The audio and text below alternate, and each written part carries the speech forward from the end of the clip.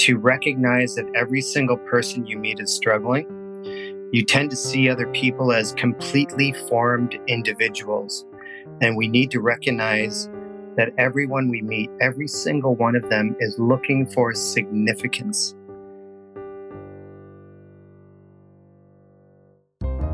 The Rational View is a weekly series hosted by me, Dr. Alan Scott, providing a rational, evidence-based perspective on important societal issues. Produced by Soapbox Media. Hello and welcome to another episode of The Rational View. I'm your host, Dr. Al Scott. This is going to be a cool joint podcast with my co-host, Andy Vasily, of the successful Run Your Life podcast. Andy's a friend from way back. We went to public school together, and Andy helped me set up my podcast a couple years ago and get started with a few hints and tips. His Run Your Life podcast is focused on physical fitness and self-realization. A few weeks ago, Andy hosted a talk in Windsor. It was called a Pecha Kucha night. That's, I guess, Japanese for chit chat, and it's meant to stimulate discussion. And I went there and I was an invited speaker at his talk, and it was a great night, and it was nice to get back in touch with Andy. And we decided we'd do this joint podcast to maybe go over how we've grown in our podcasting careers, what we've learned, and where we're going with it. So I hope you enjoy this. If you do, please hit like on your podcast app. Please share it with your friends, and come join us on the Facebook group, The Rational View, if you'd like to chat. So Andy and I go way back. We were buddies in public school and went to Ruthven Public together many moons ago. And yeah, we just kind of got hooked up again through social media. And Andy invited me to do a talk at an event he was hosting in Windsor this summer. It's called a Pecha Kucha. And this is something I'd never heard of, and it sounded a little silly in the name, but it was kind of cool. I guess it's Japanese for chit chat. Is that correct? Yeah, exactly. Informal chit chat, stories by mouth kind of thing. And it's a really cool format. So I said naively that yes, I'd love to do a talk. It's only 6 minutes long. So it's kind of a very high level, fast paced talk. I thought, oh, this should be very easy. But the format of the Pecha Kucha is kind of cool because it's, you basically have to have 20 slides in 6 minutes. So 20 seconds per slide. And you have to be on a timer effectively. So your slides, if you get at a sync, you're done. And you really have to have, like just your 3 sentences per slide. I'm very used to talking to slides and conferences and such things. And I always give like 2 minutes a slide, if at a comfortable rate, but this is 20 seconds a slide, and it's not comfortable at all. It's a very difficult thing, but it was a lot of fun. So I put together a podcast or a Pecha Kucha talk and gave it at the podcast. And Andy did a Pecha Kucha talk, and also another of our friends from public school was there and gave a talk. So it was really cool to visit and hook up and reconnect after such a long time. So yeah. And there was some great talks there. I talked about polarization, which is one of the topics that we've tackled on The Rational View. How to communicate science, how to bridge the gap on polarized issues, how to provide the tools of science to analyze arguments, and also tools of communication. I think it's something that scientists aren't taught, right? You're not taught communication in science class. You're taught how to use the tools of science, but not enough is done, and there's just not enough. And maybe this is something that it's turning around with a lot of us. This is kind of why I got into this, is that so much anti-science sentiment is out there in the world these days. And I wanted to kind of turn that around and reach a larger audience. And so your advice on how to get the podcast started was very helpful, Andy. And, so it was great to talk to you and get kind of your ideas on how to focus and how to do all the technical details, despite the difficulties we had today. You've been doing Exactly. this for quite some time, right? How long have you been podcasting? I've been doing it for about 7 years now. So I think roughly 220 episodes in, but I probably have another 20 more episodes from previous platforms where I was experimenting and trying to figure out, not my story, but my voice and what it was I wanted to share and who I wanted to connect with, to learn from, and to dive deeper into kind of the journey of better understanding humanity through my own kind of lens, which is well-being and mental health. And hearing your talk that night, and as you said, it's 20 slides, 20 seconds, and you sent me your slides, and I pre-programmed them 20 seconds each, so there's no bailout. There's no, I want 27 seconds on this slide, and I'm okay with 20 on that one, but I need 40 on that one. It's 20 by 20, 6 minutes, 40 seconds. So it was amazing to reconnect with you. And in hearing your podcast from the time that we connected and I had you on my own podcast, it really is a journey of learning, and that's what I wanted to really chat with you about, because our fields are different. I'm in education, you're in science, yet, we're so connected in the sense of, the common humanity is about learning. And what I want to share with you right now is a quote from Chris Hadfield. And then I have a question for you about it. But, when you think of Chris Hadfield's journey into space, which is extraordinary, Chris Hadfield being up in the International Space Station took thousands of photos. And he just, was so passionate about capturing the human experience from above. And what he says is this. He says that he had a chip in his camera, and every time he took the chip out of the camera, he had to put it into his pocket and zip it up so it wouldn't float away. And by the end of the day, he had a whole bunch of chips in his pocket. And he essentially had the whole world in his pocket waiting for him to really look at and explore. And as he explored these photos later in the day, looking through these photos he took, he said there's some magnificent, unexpected, intimate views of the world. And now what do I do with that? And he goes on to say that hopefully we are all students of the human condition, whether we mean to be or not. And as we get a little older and we gain a little perspective, he says, I think that we are truly getting, what we're truly getting at is a collective understanding of where we are and what it means. And the best part of this is what it means to be human, and how we can share this and how we can share the best of it. And what it means to each of us is an individual choice. But the more people we meet, the more you understand what battles people are fighting. And the more you see the commonality of the human experience itself. And if you feel you have been enlightened, you have to share it.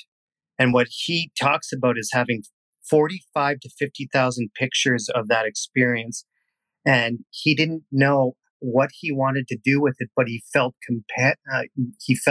compelled to share this experience with the world. So he released these pictures in a kind of a coffee table book. But when you think about your own journey of learning, what is it that you feel most compelled to share now with the world based on your learning and where your podcast has taken you? That's a deep question. I've been very lucky, I think.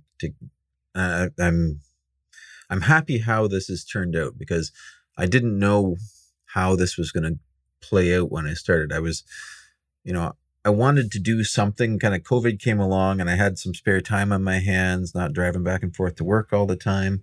And I wanted to, think about how I could do things, thinking forward to maybe my retirement, or what do I want to do with my life now that I've got my career in place, and I'm kind of where I want to be career wise. I wanted to look into something new, and I traded off a couple different ideas, and it took a long time to figure out that, I could do a lot of fun things. I could, golf. I could, go curling or whatever would be fun. But I really wanted to do something that was meaningful. And that's what drove me to podcasting. I wanted to do something that would maybe make a difference. And at the same time, it gets me to talk with folks that I would not otherwise get the chance to chat with, and learn about, amazing cutting edge research from the people that are doing the research. And it's like, wow, this is great. I got to talk to Neil deGrasse Tyson. That was pretty friggin' cool. Yeah. And so what have I learned? Wow. I've learned a lot. I've learned a lot about communicating, and a lot about how to communicate better, how to interact with people across the divide better, to reach out across divides and listen to people that I wouldn't otherwise have given a second thought to, I think. And this is something that... And can I time out? Can I just do a quick time out? When you think about the strengths that you developed early on, that led you into science, the world of science, and do you feel you're tapping into obviously your strengths, but in what ways I don't want to say weaknesses have been weaknesses have been revealed to you, but strengths and weaknesses both? How have you learned to navigate those through the podcast? So it's tapping into your strengths, obviously, of being, highly curious about the world and wanting to learn, but also it takes, it takes a risk. You've got to take a risk to jump out, kind of, it's a courageously bold risk to put yourself out there through podcasting because it's your voice, So just speak to kind of that idea of strengths and weaknesses, and what you learned about areas you wanted to better develop within yourself. Yeah, it's a bit of an ego trip, being a podcaster. You get, you see the downloads and you see the numbers, and it's like, oh, this is great. And then you see the comments, and you make, faux pas, or you make a mistake, or you say something wrong.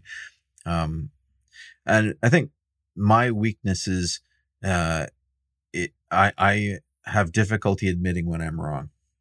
That's something that I've learned is a challenge for me. And sometimes I won't even take a risk in case, I could be wrong. I don't want to say anything. So I'm usually very quiet. And this is something that is, forced me to go out on a limb a little bit and take risks, and put myself out there at risk of being wrong.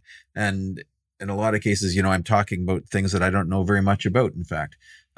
So it's a lot of humility, but it's also wonderful to learn about these topics that, I'm not an expert in, but I think I can, with my background in science, I can provide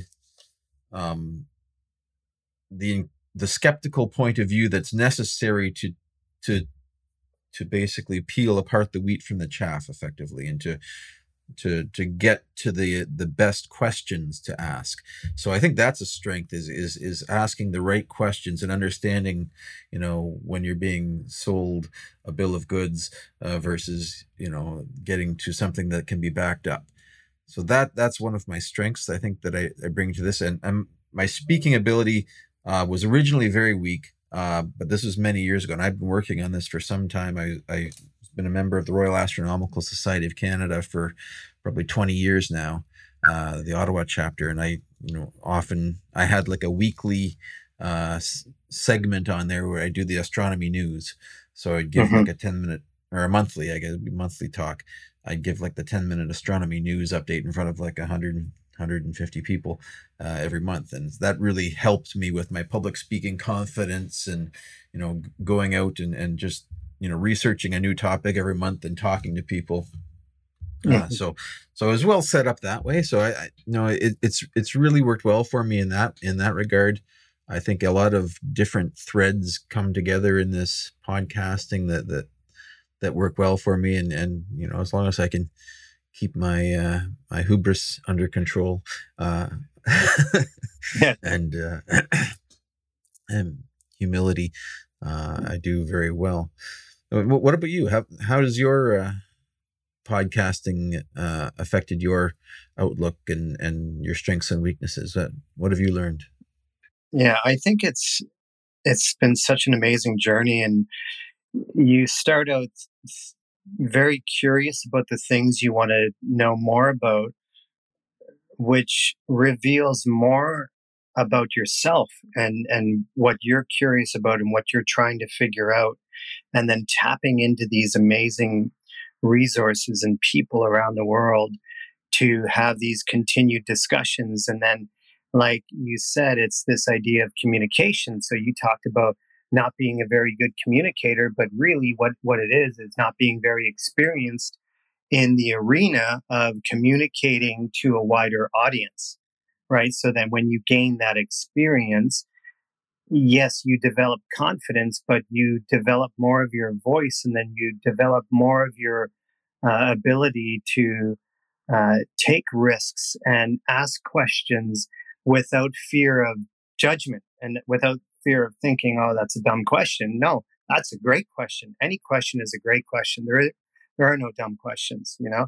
So it's that idea of being very comfortable in asking the questions that you want to ask to tap into your own curiosities and wonderings, and then to use that information to navigate and pivot and change your perspective and think, oh, I used to think this, but now I think this. And that's the great thing, is staying open-minded to these different perspectives. And that has been a big shift for me, is like, not going in with an agenda.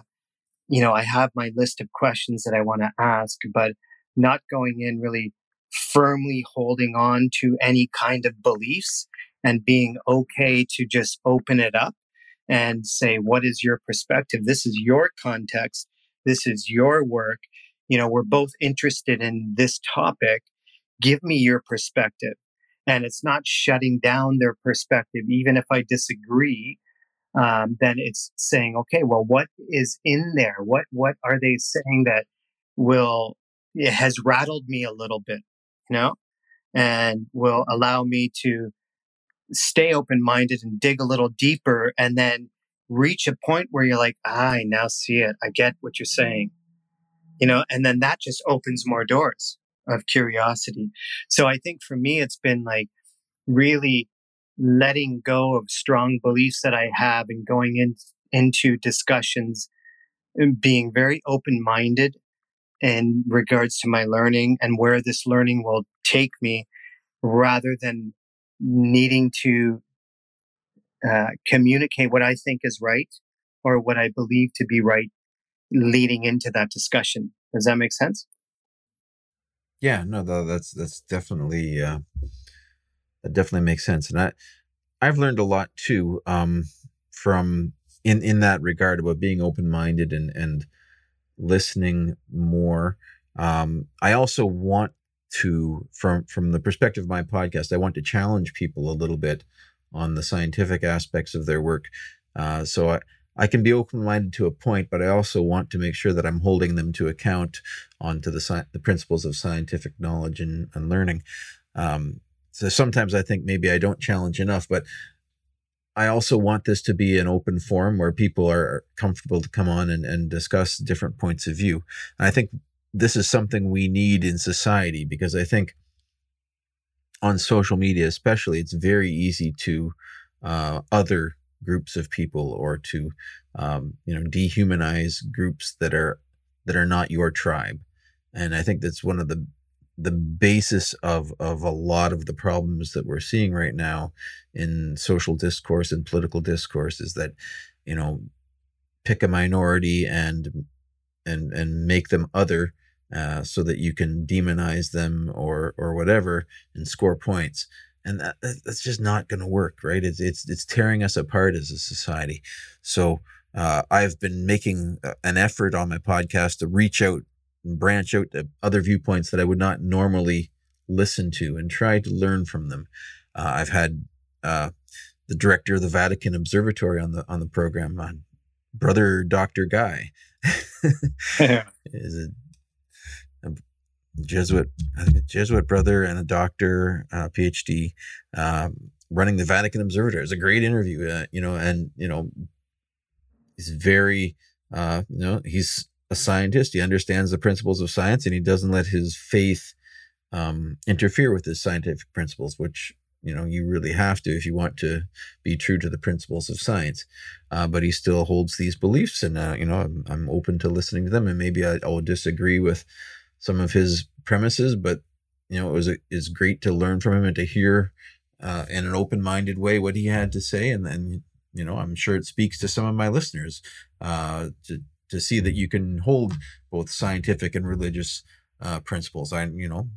A lot of people in the science, get really into the hard science and are into the internet discussions are very dismissive of religion, and you can see this in the very outspoken atheists, that are doing the talk circuits and ridiculing religion. But everyone, you can't say that half the population is stupid, right? And maybe they're misled, maybe they have different assumptions about things than you do. We still have to share this world.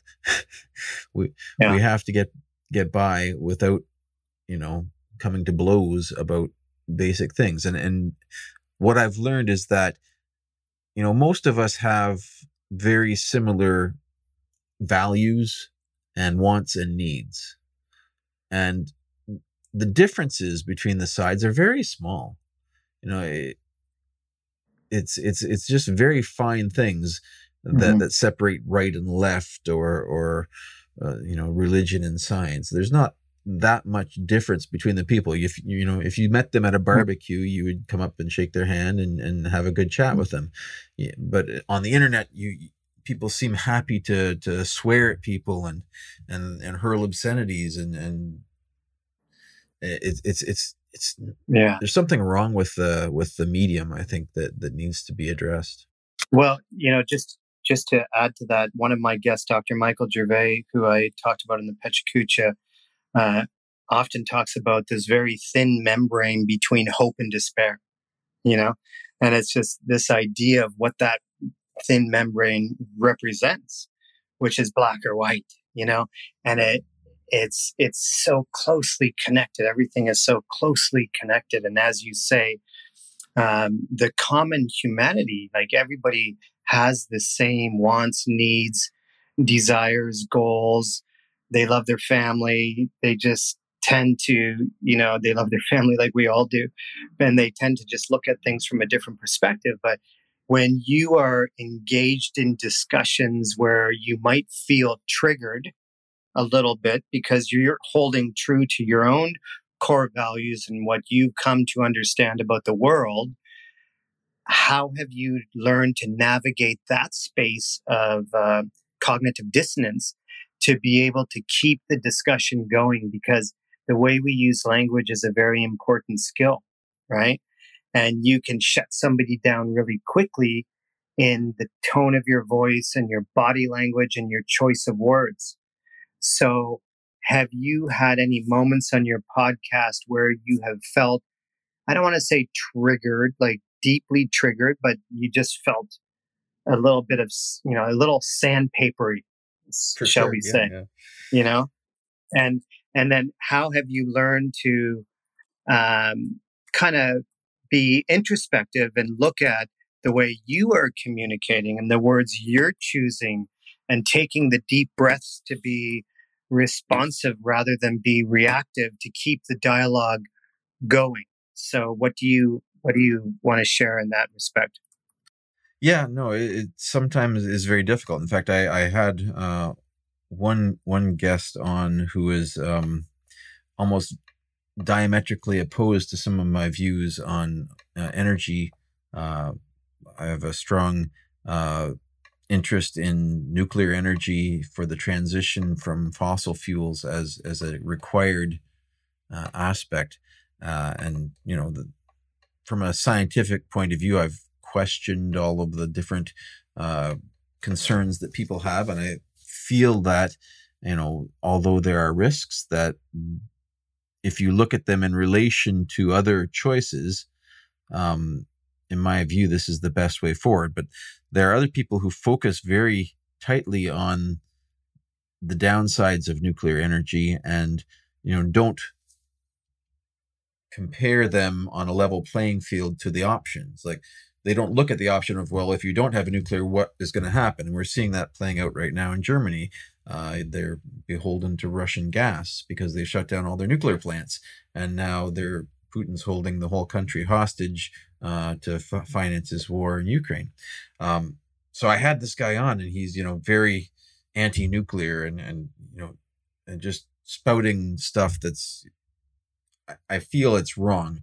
So you have to, as you say, just take a breath and, interact respectfully. I mean, I don't need to yell at people to get my point across. I can respectfully disagree. I can place my opinion out there, and he can place his opinion out there, and we can agree to disagree. I mean, that's fine. And I can do that with religious people. I can do that with the anti-nuclear people. And, we don't have to come to blows over this. We can continue the discussion as long as, I think the problems come when we start using alternative facts. I think there are some people that are just not interested in sharing a reality with us. And at that point, you really can't have a discussion. So what I like to do is let's go back to the basics with someone like that. Do you agree that the world is round? Let's start there. Do you? And common understanding. Sometimes that ends the conversation with the right people. But you can get to a point where, okay, so we agree on this, we agree on this, we agree on this, and then this is where we disagree. Okay, and that's fine. And in most cases, you're going to agree more than you're going to disagree, I think. We obviously all want to have clean energy. We obviously don't want mass extinctions. We don't want climate change to cause wars and famines. The disagreement is, how do we get there? What's the best path to get there? And this is something that comes up, and I can have a respectful disagreement with someone, but I'm still going to go out and run a Stand Up for Nuclear event in Ottawa this fall to provide information and to try to spread the scientific understanding of what we've learned. So I'm happy to have these discussions and bring to light these things. And I think, it's better to have these discussions and understand what the opposition is saying and look for paths that are least polarizing to come to an agreement. Yeah. And there is another, I wrote down another quote from Hadfield that I would be interested in exploring a little bit here. But what he says is, he was asked what advice he would give his 20-year-old self. And what he said is to recognize that every single person you meet is struggling. You tend to see other people as completely formed individuals. And we need to recognize that everyone we meet, every single one of them, is looking for significance. They are trying to do the best that they can, and they fail regularly. And they are within their own particular battle of their own life. So cut them some slack. Don't let them off the hook, but recognize the shared nature of being a human being. But let people be themselves and treat them more kindly for it. And I think in our platform, podcasting, you have to take that stance. You can hold true to your core values and what you believe, but you invite people on to open the doors to very important discussions. And that's what you're doing through your Rational View podcast. And what I try to do is I try to bring people on to talk deeply about mental health, and well-being and purpose and meaning and fulfillment. And when you recognize that that person across the screen from you or sitting across the table from you that you're interviewing, most of my podcasts are virtually, but I do face-to-face podcasts, a few times a year. But when you recognize that they're in it in the same way that you are, and they have their perspective, and they're educated, and they have these experiences, but they also have their own context and the way they grew up and their own, shall we say, levels of consciousness or whatever based on their own prior experience. There's lots of learning that can be had. And over the past several episodes, you've kind of taken a deep dive into consciousness. And I listened to a few of those episodes, and I'm really curious about, why consciousness? Because I don't know, like, we know each other for many, many years, and I'm not saying or implying that you were never interested in consciousness, but you did take kind of a pivot and start to go in the direction of new territory with consciousness. Yeah, it's a little bit out of the wheelhouse of scientific polarizing issues in society. Mainly, it was my personal interest. Yeah, talk about that. Talk about why consciousness and what you've kind of learned through those episodes. I know you did your summary of consciousness, but if you had to highlight two or three things that were like really like, wow, I'm so glad I did these interviews because it's kind of helped me, pivot a little bit or reframe what I thought I know compared to what I now know. Well, yeah, and it may seem like a step out for me. It's maybe a step out from my podcast theme. So I was a little worried about how it would be received. But definitely it was just, something I've always been interested in. And you say that it maybe doesn't seem like something that I would do, but that this is the journey of exploration that we're all on, is to understand, as you say, it's to understand our place in the universe. And that's why I went into physics, is to understand, what do we know about the universe? I wanted to know everything that we knew about the universe, and I wanted to understand. And then, at the end of it, I didn't get all the answers, right? We don't have all the answers. We know very little about our universe, actually. And from science, we can predict things very accurately. We know how the forces of nature interact, how, if you drop something, how long it will take for it to fall. And the theories that we use, the mathematical theories that we use to predict the universe, are undoubtedly correct. And, the quantum electrodynamics has been proven to something like, or been verified to something like 20, 22, 23, 25 orders of magnitude. It's the most accurate theory we have of anything. And nobody really understands what it means. Right? We don't know why the universe is like this. It's really weird. Like, quantum mechanics is the dreams that stuff is made of. Things are, if you're not observing something, it doesn't exist. And in that way, the theory is a little bit incomplete. And the other thing that we don't have a good handle on is why we are like we are. Why do we have experiences? Why do we have first person subjective experiences at all, right? Why are we conscious? What is consciousness?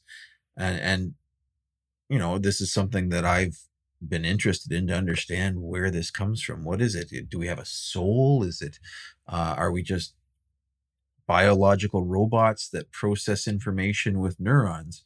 I wanted to understand what we know about this, what our state of the art science is, what religious viewpoints are in this, and I wanted to just put it all out there and find out where we're at. It's kind of a lazy man's way of learning a field, really. It's just interviewing the top researchers in it. But yeah, I've had some really cool interviews. What was shocking? Yeah, what was shocking to you, or what was like wow, like kind of inspired awe in you?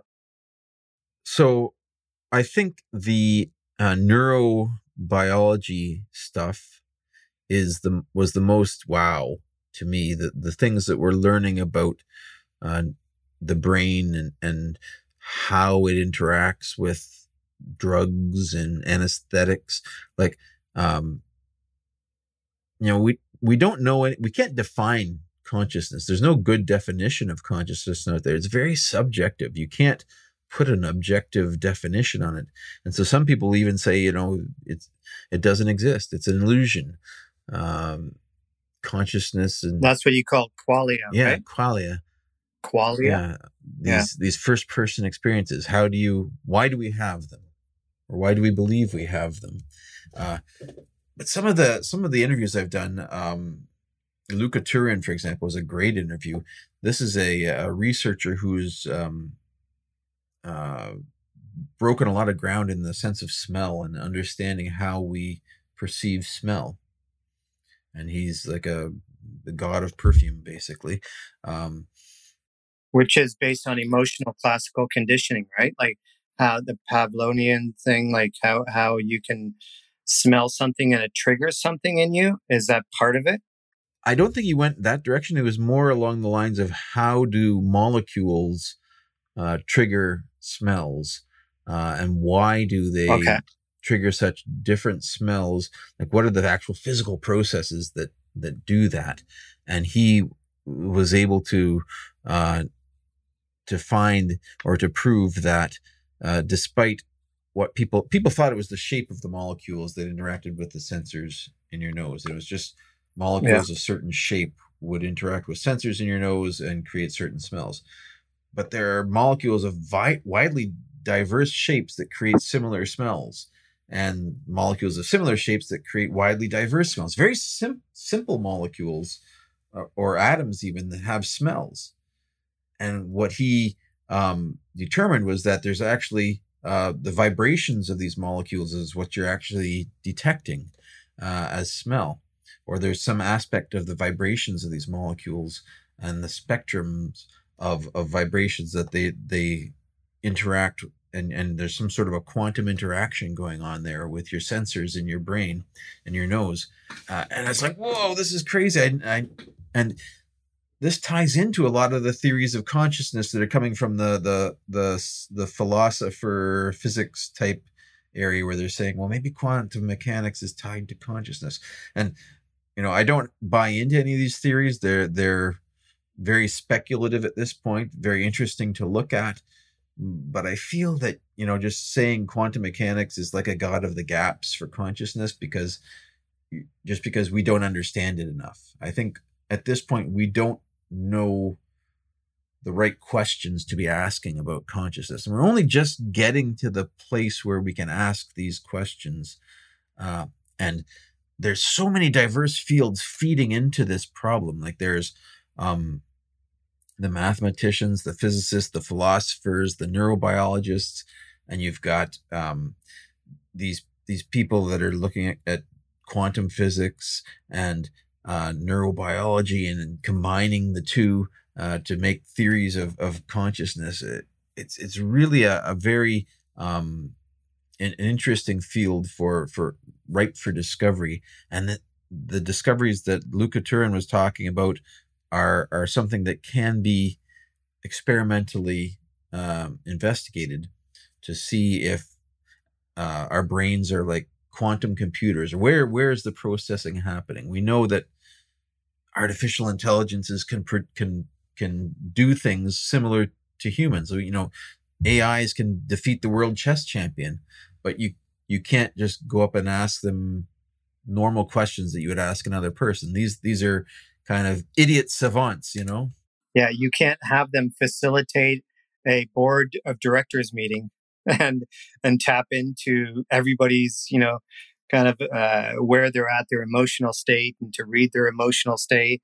But, when you're talking about this, so I'm going to give you something to map off of. And a lot of my work has been around positive psychology. And kind of, I mentioned this researcher in my talk, I think the Pechakucha that I gave a few weeks ago, but Dr. Martin Seligman is the kind of founder of the positive psychology movement. And he was a clinical psychologist for decades. And then he just got so fed up with, can I swear on your podcast? Yeah, go ahead. Okay. With looking at why the world is so fucked up that, he got so tired of that question, why people are so messed up, to flip the paradigm and say, actually, let's look at what's working. And what, if you were to look at your life and you were to really scan for evidence in your life, what evidence do you have that will contradict the beliefs that you have about yourself in this present moment?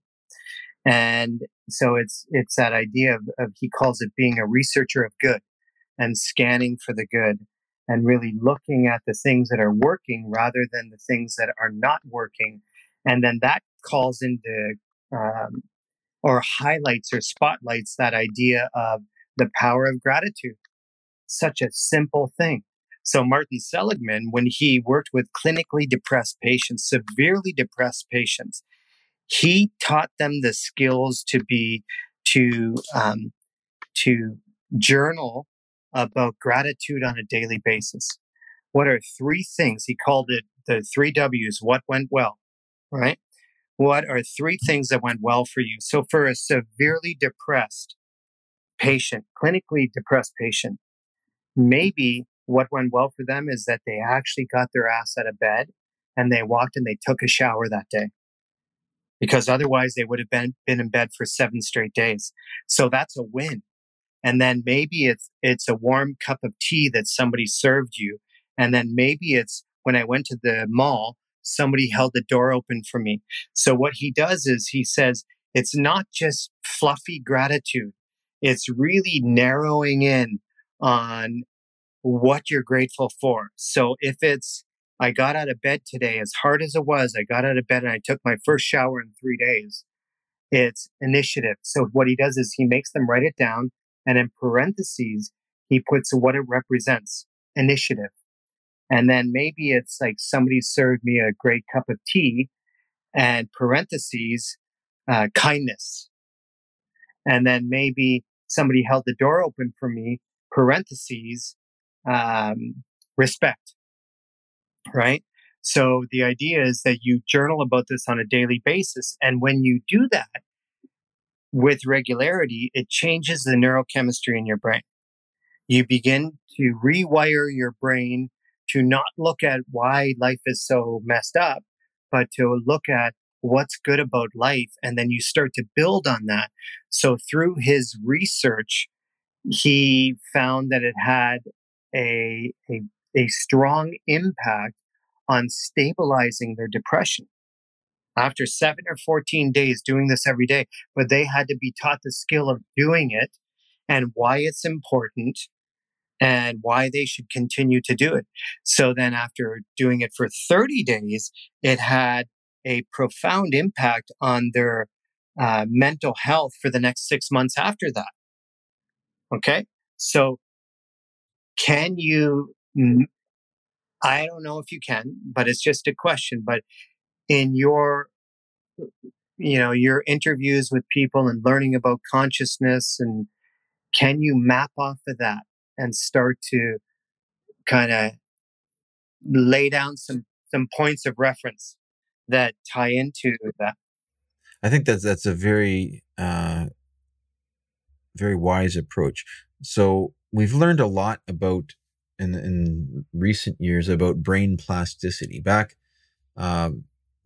decades ago, when I first was learning biology, they said we learned that the brain is plastic when you're a teenager and you're a child, but then the adult brain is not plastic, and it just they were in the mindset you can't teach an old dog new tricks. Your brain freezes after you get out of puberty, and you're stuck with the brain that you have. And we've learned a lot to find that that's not true. Brain is plastic at all ages and learning. And this also feeds back from neural networks. We've learned how neural networks process knowledge, and this is how we've built these computers to beat the world chess champion. We can model groups of neurons and how they reconnect and how they strengthen connections that are used to provide results that you're using, that are useful to you. And so neural networks can learn by strengthening what they're doing. So this, looking at, you can see how people spiral down in depression by thinking about depression. I'm angry, I'm depressed, I think about, this is horrible, this bad thing happened. And it's a horrible spiral because you're thinking about depression, so you're strengthening the neural connections that focus on depression. And that part of your brain gets bigger and bigger and takes up most of your processing space. It's an actual physical change to the neurons. Can I just add to that is a lot of the work with Dr. Jim Blair, who's written a number of bestsellers, but The Power of Story, Leading with Character, and he devoted decades of research into this idea of the power of personal narrative. So that's exactly what you're saying, is that once you start the downward spiral, then you are, self-fulfilling prophecy. You are creating this disempowering personal narrative, which will just confirm the story that you believe is correct about yourself, unless you throw a wedge into it, unless you disrupt it, right? And that's literally throwing a wedge into the neural network that has been planted and continues to grow like the big oak tree on your parents' farm back in the day, right? So, just, I didn't want to interrupt there, but I just want you to continue with the importance of recognizing when it's happening, and then the evidence would show that you can absolutely create a new narrative and new neural pathway to create a new story. Yeah, no, that's exactly it. And by writing down these positive things, being grateful or thankful, focusing on the positive, then strengthens those neural networks that focus on the positive. So your innate responses become more positive than they would otherwise be, just because those neural networks are strengthened. And it's amazing how, we don't really know very much about the brain. We're learning, and some of the studies that they're doing are quite ingenious about how looking at training people to get rid of phantom pain if they've lost a limb, right? They have this area of the brain that represents the limb, and it's stuck in a bad way. It creates pain, but you can't fix it. There's nothing you can do. The limb doesn't exist anymore, but the area of the brain is still there. So you need to there are ways they can actually retrain that area of the brain to no longer recognize itself as the limb, or people who have had strokes and lose functionality in the brain. They train the brain to use different areas that are still alive. You basically have to relearn language or walking or eating, and the brain is very plastic, and it's able to adjust to these huge changes, or strokes or disease or whatever, and can bring on new neurons to do the work of other neurons that are now dead. So we're all the time we're training our brain, and that, I think, one of the interesting things is memory. Nobody really knows how memory is stored in the brain, which is a really crazy thing. You would think this is something that we could figure out, but it seems to be like distributed in patterns, maybe in patterns of neurons. And this ties back into the fact that memories aren't permanent, right? We store memories by thinking of them, and the more we think of them, the more we can recall. But each time we think of them, we can change them. Or change what they mean. And that's that consciousness, change what they mean to us, right? This ties into the unreliability of eyewitness accounts in the judicial system, right? Because you can change people's memories. They may have researchers have been able to implant memories in people's heads just by saying, "Do you remember this?" And they weren't sure. Yeah, but there was this and this, and they could actually implant false memories into people's minds to have them believe them as if they were there. One of the things you said about in your summary of consciousness is, we act a lot on past observations, and that we're defined by my recollections of past observations, and that it's the interplay of emotions with consciousness. And emotions obviously influence us. So we have our thoughts, our memories, our emotions. Now, if we were to really think about this, and how thoughts, memories, and emotions are stored in the body, the work of Dr. Gabor Mate, famous, very well-known Canadian psychologist. He's almost 80 now, and he's written several books on this idea of how the body stores thoughts, memories, and emotions. And he was inspired by the work of Dr. Bessel van der Kolk, who wrote a book called When the Body Keeps the Score. Have you heard of that book? So what Bessel van der Kolk inspired Dr. Gabor Mate to write a book called When the Body Says No. So what you're talking about, this idea of emotions interplaying with consciousness, and when people have these negative emotional experiences in childhood, as Dr. Gabor Mate says, it is manifested in physical symptoms of illness later in life. So that we store these negative emotions in certain parts of our body. And the somatic experience would have us drop into the body to sense where the bottleneck points are, or the tension is that we're holding in the body, and then that's where you're storing it. So again, I go back to your work around consciousness, and I go, holy shit, there's got to be a connection there. Like, if we're creating a story and we're basing everything, all of our past experiences and emotions on, if we're basing everything we currently do on past experiences, then we're really locked into certain ways of feeling and being. So I just want to throw that back at you in terms of the physical manifestation of stress and anxiety and depression and trauma as being stored in the body. So how how does that resonate with you based on your understanding and what you want to share with people about potentially the science behind that? I haven't heard about that idea about storing.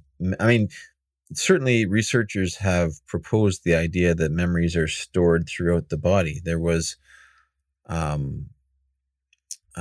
think Matthew Fisher is a researcher in the US who's been looking at the possibility for the body to actually store isolated nuclear spins in certain particular molecules in the mitochondria. And the mitochondria, of course, are in every cell of your body. And that maybe this is some sort of a quantum computing memory of some sort, these qubits that you can store in your body.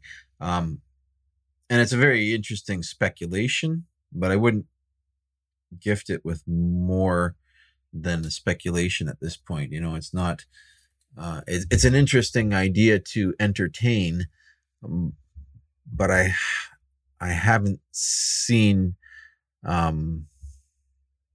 I haven't seen a lot of evidence for it. I guess I would be somewhat skeptical of it to start, as a good scientist is when encountering a new idea. But if you could see people who have, if there are evidence of people that lose limbs and then lose memories because of that, or maybe you could get a transplant from someone else and get their memories. Now, people haven't, I don't think, done those studies, and there's anecdotal stuff about that runs around, but I don't know how much credence to give something like that. And that's where I'm at right now with my work. And my wife has been, she trained under Dr. Gabor Mate. He wrote a book called In the Realm of Hungry Ghosts, When the Body Says No, Scattered Minds, about ADHD, especially in adults who display symptoms of ADHD. And he has kind of linked it back, but he's the first one to say that there is not, we don't have a lot of science behind this right now. So he's just opening up the doors of possibility when it comes to discussing how the impact of trauma and stress and anxiety locks itself in the body and manifests itself in physical symptoms, and how working to recognize where the tension and that that lock is held in the body, and releasing that then frees you up of the physical symptoms. And so he's very early, even though he's close to 80, he's still early in his research around this, and he's on a world tour right now because he's releasing a new book talking about this. So there is I think there is appears to be a link between this idea of stored memory and where we might hold it or feel it in the body, which goes back to this idea of consciousness, right? So I think it's a fascinating conversation when you bring the two fields of mental health and well-being and your work in science, and then kind of opening up this conversation where people know very little about, right? So I think that's a really interesting kind of that's been my take on what I've learned through mental health and well-being, and interviewing well over 200 now guests in this area. It's been fascinating to hear their research and what they've learned through it all. So I just wanted to kind of tag that on to what you're saying. Yeah, no, that as I say, that's one of my guilty pleasures is talking with all of the experts that I would not otherwise have a chance to chat with. So like what's some of your best interviews? What would you say you've been the most surprised or gobsmacked by? I think it goes back to the human experience, just that not gobsmacked or in awe, but this idea that everybody, going back to what Robin Williams said too, in a quote a few years before he died, is everybody is fighting a battle that we know nothing about. And really opening those doors to discussions to realize that everybody has this very contextual experience in life where they're trying to figure it out as they go along, and they're trying to do good work. And this is the path that life has brought them on. And then through these discussions, really better understanding what they've learned. And I think the common thread that runs through everything is open-mindedness, and not being so locked into what we think is right, but this idea that it is a journey. And as you say, like, science has its hard facts, right? Absolutely the laws of physics and certain laws that will present themselves 100%. But when you sit around a table with people in a meeting, suddenly everything changes, you know? And then you have these personalities that are kind of interweaving among other personalities in the meeting.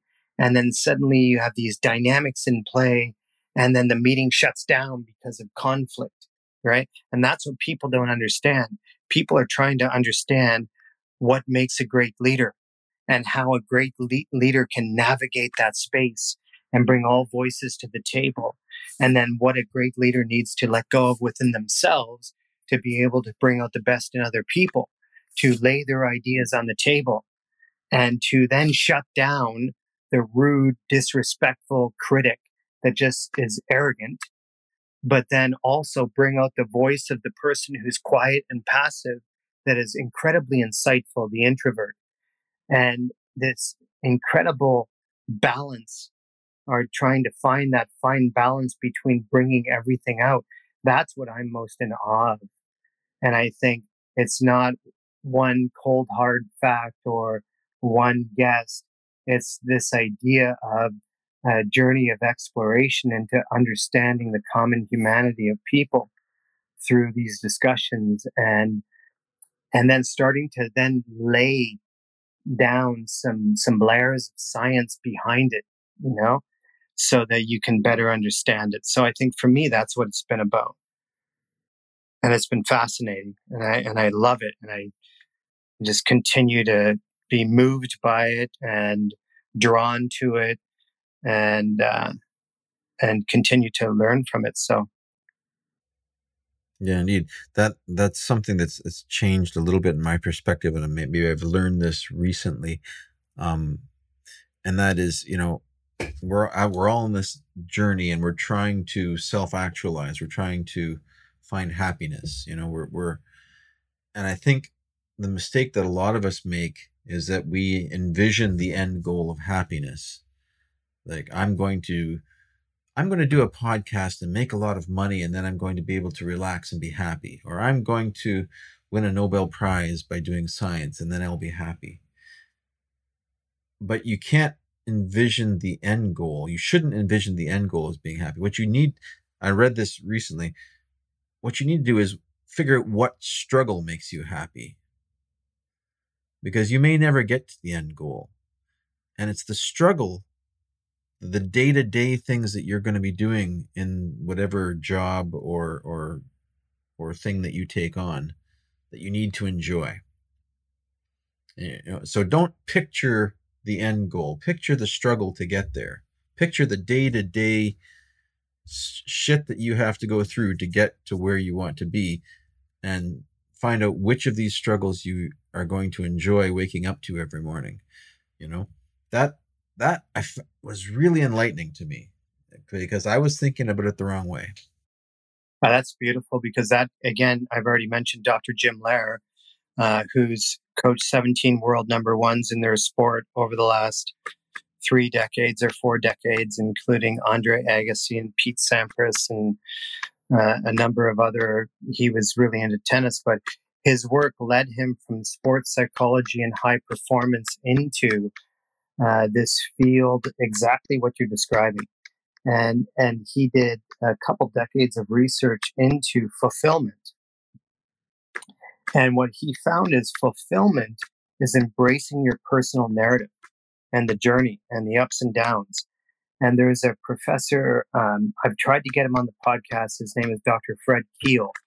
I don't know what university he is from in the States, but what his research has shown is that the people who perform at their best, regardless of industry, are the ones that have a good grasp over their personal narrative and the ups and downs of their personal narrative.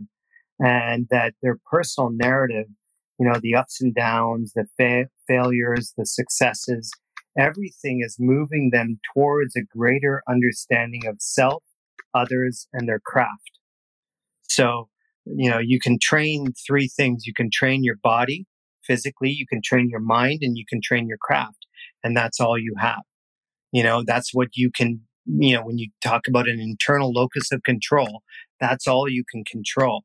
That's what you're doing with your podcast is you're taking internal locus of control.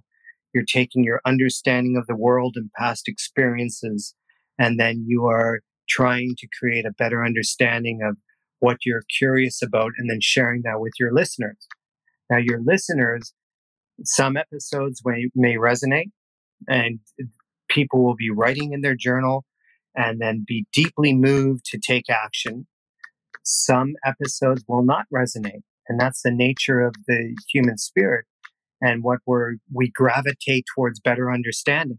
So I think that idea of the personal narrative and trying to understand the path we're on and what we're trying to understand and ask the right questions and continually open ourselves to this growth and learning is what it's about. So Dr. Jim Blair, his research would suggest that if we are not, we don't have a crystal clear understanding of what our core values are, doesn't matter what somebody else's core values are. But if your core value is curiosity and compassion and knowledge, then everything you do will align to curiosity, knowledge, and compassion, whatever it is. And then you can use those core values as a vetting system to filter out all the decisions that you make that will then springboard into your thoughts, your words, your actions. So at the end of the day, if you are living in alignment with your core values, then you're on track and you will be fulfilled. And the most fulfilled people in the world are the ones that hold true to those core values, right? And so I think that's what I'm toggling back and forth with and grappling with within myself and learning about is like the importance of really distilling down to like on our fingertips what we value most in life and then doubling down on everything we do to explore what that means in our own context and our own life. And then those will be the guests that I bring on my show. And those will be the guests that I learn from. And those will be the future guests that I seek on my podcast. So when you think about if we were to segue into the end of the podcast and what we've learned, when you think about your core values, which have come alive through your 112 episodes, and I saw it in your Pechakucha when you were here in Windsor. But if you hold true to your core values, and the core values can shift and they can change a little bit, they're not anchored in and cemented in, but the real core, if you hold true to your core values and you project 10, 15 years down the road, and you think of your work 10 or 15 years down the road, what is it that you desire or what vision do you have and how do you want people to kind of remember the work you put out in the world? That's a good question to end on. My goal is to make a difference, to leave the planet a better place than where it's headed. And I'm not going to say a better place than when I got here because I don't have all the power in the world, but to make a positive difference based on what I know to be true, so that things can move forward. Because I'm very optimistic. I think there is a better future that we can hope to achieve. Like a Star Trek future. I think there is that's still in the cards for humanity. We don't have to be, we're at a very crucial time, I think, in the evolution of our species and the future paths that we might take. And we've opened up the possibility of the space age. And we've also opened up the possibility of a very dystopian future. we have the tools to create either at this point. And, we could be in Mad Max Beyond Thunderdome, or we could be in Star Trek. And I'm working very hard with my podcast, and I hope, someday people will look back at it and say, wow, if it wasn't for that Rational View podcast, things would have gone a lot differently. That's the sort of thing that I would like to see. Yeah, and that's, again, holding true to your core beliefs and remaining open-minded to what the future holds and how you can navigate that space and share your own truth. And that's what I'm doing through mine is, I'm always trying to not reinvent my podcast. That's the wrong word, but I'm always trying to double down on the things that I believe in most, and then find people that I can have conversations about. Because for me, it's about creating a better world through mental health and allowing, or not allowing, but inspiring people to think about what is possible within themselves if they get the conditions right. And if you get the conditions right, then that's when true potential is revealed and will continue to be revealed. So I really appreciate the discussion we had today. I love our conversations. I think you're amazing at what you do, and I'm so grateful that we reconnected and that we both gave our Pechacuchas, which, by the way, for thank you. That was good. Yeah, your listeners and my listeners. The video is still coming. I'm waiting, but I'll send you the video when I get it, and you can share that with your audience of your great talk, and I'll share mine as well. And but in closing, any guests coming up that you're pretty excited about or that you've reached out to? Yeah, I've got a couple still coming on consciousness, or that I'm working on getting. It's kind of a bit of a lull right now in the summer, but I'm kind of in between topics at this point. I'm transitioning. I had a couple. I'm going to do a couple talks on bullying and how that affects people, and I also want to maybe start a new one. I'm thinking that I'm going to start a series on maybe nuclear fusion, just look at where the research has gone in that field, because it's something that's always a little bit out there. It's going to save the world, but it's always 20 years away. So I just wanted to see. There have been some people that have been getting excited about it recently, so I wanted to dig into that and see where it's going. How about you? Where are you headed next? I have this guest, Daniel Pink, who's an amazing author. He's a best-selling author. He was Al Gore's former speechwriter. I've reached out to him several times, and he is obviously very busy. But he wrote a book recently. It was published about 3 months ago called The Power of Regret, how looking back can help us move forward. And I'm really looking forward to getting him on the show.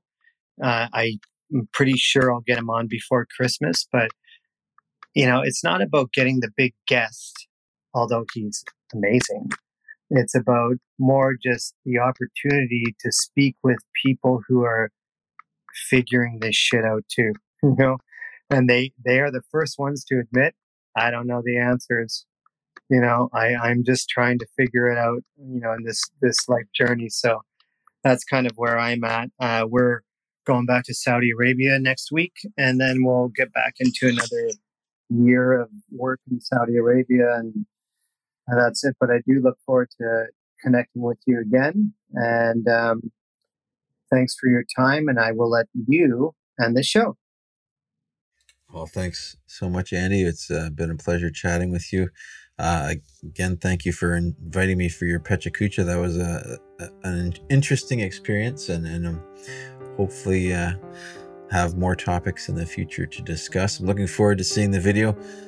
So yeah, thanks so much for coming on. It's a great chatting with you. We'll have to do this again. If you'd like to follow up with more in-depth discussions, please come find us on Facebook at The Rational View and join our discussion group. If you like what you're hearing, please consider visiting my Patreon page at patron.podbean.com/therationalview. Thanks for listening.